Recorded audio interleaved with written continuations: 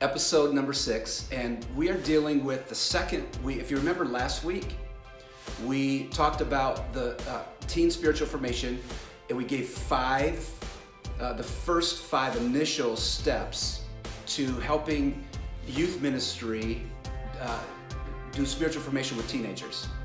And this week we're doing the final 5. So there's 10 total. And as the process goes, all you have to do is go to the youthology.com, to the blog, and you can catch everything right there. You'll follow along with last week's first 5, and then this week I've already posted it. I put it up there. I read it just a few minutes ago and have it ready. So it's the final 5 of the top 10 ways to do teen spiritual formation. Really, what we're doing is we're dealing with a very important question in youth ministry.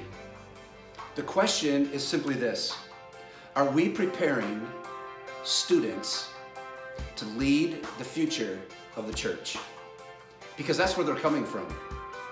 The future leaders of the church, and I know we say the teens are a part of the church now. I understand that. But I want you to think this process through. If we are preparing the future leaders of the church, what are we preparing them with? Right? So that's kind of the larger question over these last week and this week. Are we building youth groups or youth ministries?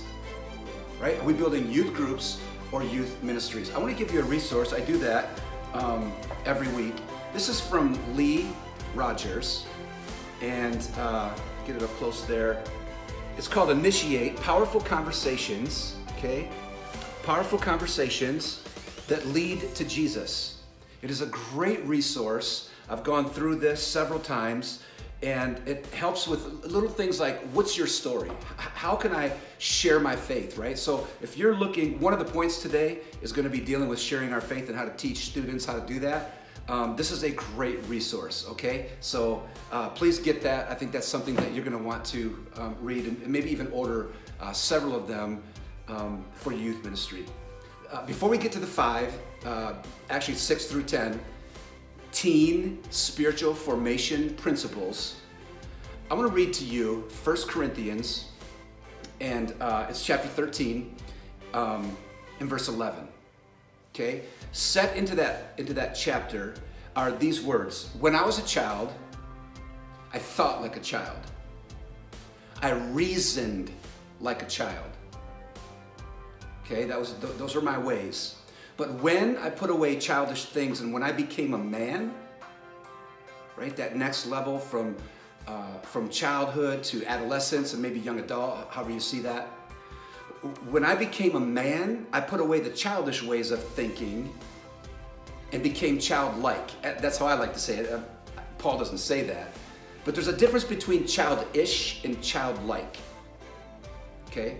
So keep that in mind as we go over this, because if we are not teaching students theology, we are not preparing them to lead the church. To be honest, we're not preparing them to lead in the marketplace, because they're not going to know what they believe in, right? Last week, I shared the statistic that only 30% of teenagers, Christian teenagers today in America, know half of the 10 Commandments. 30% of Christian teenagers in America can name half of the 10 Commandments. So if we're not teaching students the 10 Commandments, if we're not teaching students the Sermon on the Mount, what I like to call the New Testament 10 Commandments, which there are many more than that, but the New Testament commandments, if we're not teaching them about the Trinity, if we're not teaching students about the fruit of the Spirit or the gifts of the Spirit, then how are they going to lead the church in the future? And how is the church going to have a voice to our culture, right? Okay, so what I want to do is give you these number 6, 7, 8, 9, and 10 spiritual principles for teen formation. So number 6, we have to model family in the youth setting today. I don't think I have to spend much time talking about the disintegration of the family. Government, education, every sector of society, Hollywood, the entertainment industry, social media, all of culture has disintegrated family and the importance of family. We are not only raising a fatherless generation, we are raising a fatherless, a motherless, and a siblingless generation, right? So we have to model family in youth ministry today. Let me give you just one simple way to do that. Let me give you two. I know I'm keeping my time. We went 15 minutes last week, and I'm gonna try to keep on. So let me just give you two practical ways to do this. Number one, make sure you have married couples in your youth leadership team. Married couples in your youth leadership team. And then number two, as a youth leader, bring the kids, get the kids over to your home, get them at your table so they know how a family functions, a healthy family functions, right? Okay, number seven, small groups. If we really want to teach students theology, we have to be in an atmosphere of Q&A, an atmosphere where students can explore. Students can say, man, I don't know about that. I'm having a hard time with that. I don't know if I really believe that, right?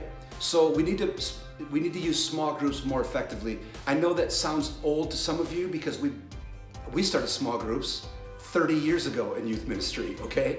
30 plus years ago. But how well they're run is the key, developing the leaders in the small group. Here's a few practical ideas for small groups. Do them within the youth service, at the end of the message, etc., right? Do them in area or locales, geography groups. Do them in topical groups. Put a topic up for just 6 weeks or 4 weeks, and they meet and they deal with that topic in that group. Do high school groups. Do age groups. Here's the one I love to do.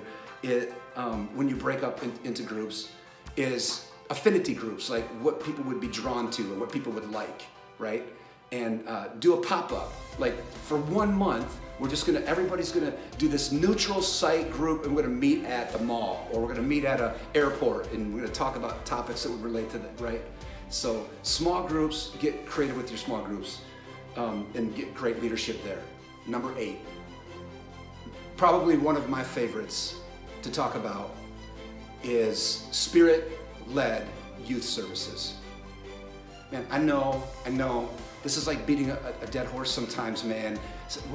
There's this program people, right? Wednesday night has got to be like lit. Wednesday night has to be exciting and quick and back to back, and we got to catch their attention. We got to play a game to get that right.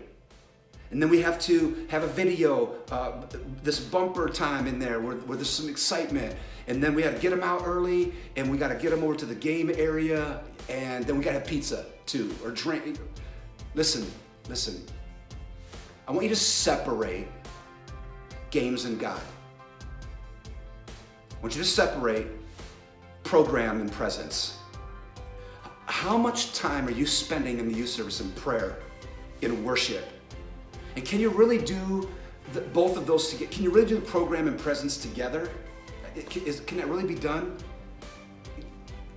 Listen, I'm in a different setting every week, and here's what I find. Groups that are trying to do both don't do both, either one, very well. Because they get the kids all hyped, and we have these games, you know how it goes. You know the games you're playing. And we shave our head for missions, right? And we play Gaga Ball and 9 Square and all this, and we get them all pumped up with the music, and then we bring them in, and we tell them, okay, now settle down. How are they gonna settle down when we just hyped them up, right? Why can we not take the 90 minutes or the 75 minutes that you have in that midweek and teach them the presence of God? Then take the event planning. Listen, I wanna have fun too. Do your event once a month outside of that setting, okay? Do your event, instead of having to try to pull it all off in one night, do your event once a month. Hear me, kids aren't too busy. I know, I feel it already, right? I can feel it, oh yes they are. No, hear me, kids do what they love. They do what will impact them. And if we're not putting any time into it, then I got you. No question about it. They're not going to come. But if you put some effort and some time into an event, like second Saturday, once a month, you just do this. You look at your calendar for the year, and you say, everyone bring $10 at 10 a.m. and we'll be back at 10 p.m. That takes very little planning and time, right? And we don't have to have everybody there, but we're giving them an opportunity to have fun and do those kind of things, right? Because we really need a youth service setting to be a time where the gifts are used and where students are worshiping and they're in the presence of God, because they don't always get that. You know that. And many of your students, they don't even attend on a weekend. So where are they getting the presence and seeing other kids worship God and seeing the gifts move? You know where they get it? They get it at camp and they get it at convention. And that's what they talk about, don't they? And they can't wait for those moments. And we even as leaders hype them for those moments. Man, just wait. It's right. Here's a simple question within this youth service setting.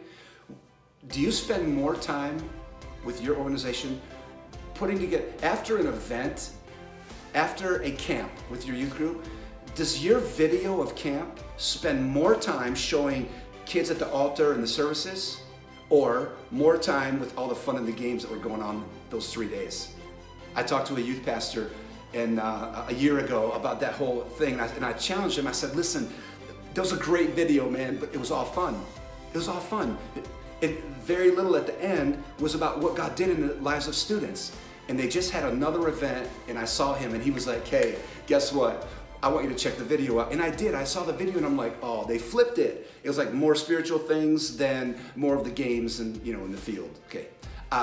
Dude, we gotta fly. We gotta fly. We gotta fly. Okay. Number 9, discipleship.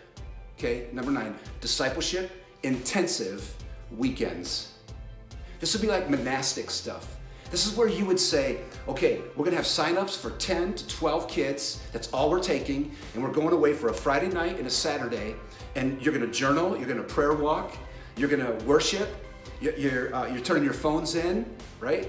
We're not even gonna tell you where you're going, and no one can get a hold of you for those 24 hours or 36 hours, however you plan it. Discipleship intensive weekends. Bring in a guest who is a theologian and have them teach the students. And then do that once a quarter. Just do it once a quarter.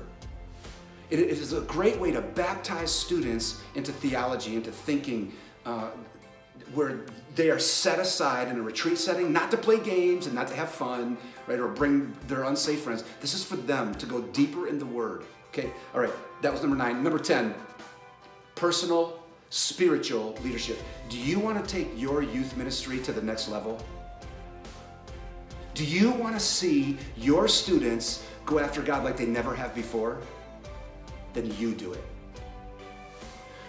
Listen, we read books all the time on leadership development and leading the team.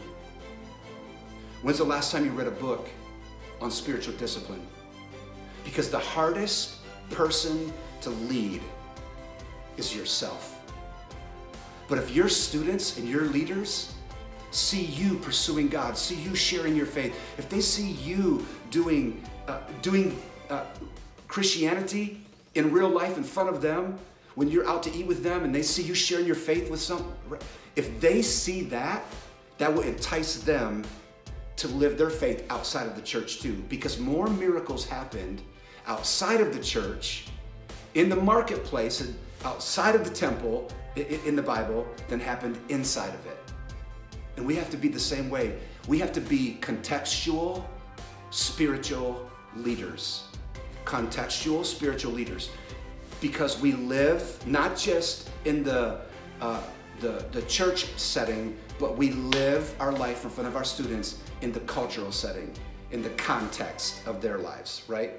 So here's the big question. I'm going to end with this. Here's the big question for tonight. What am I spending more time doing? Am I spending more time in programs and systems, or in presence and spirit? More time in programs and systems, or in presence and spirit? What am I doing in the office? What am I doing in my free time? How am I developing my own spiritual life? Because hear me, here it is. We're done in 30 seconds. If our responsibility is to train the leaders of the church, what are we training them? How are we preparing them? big question, isn't it? Hey, thanks for joining us. You can get all 10 of these at the website, youthology.com. It'll be, I'm gonna edit this, throw some music under it, put some graphics in there, right over here and stuff, and maybe up there. And you'll be able to catch it on YouTube. Please join the YouTube page. I'm just starting it. I got like 90 people, and it's embarrassing because I know a junior high kid who's got thousands. Yeah, so anyway, hey, would you have a great week? I'm going to.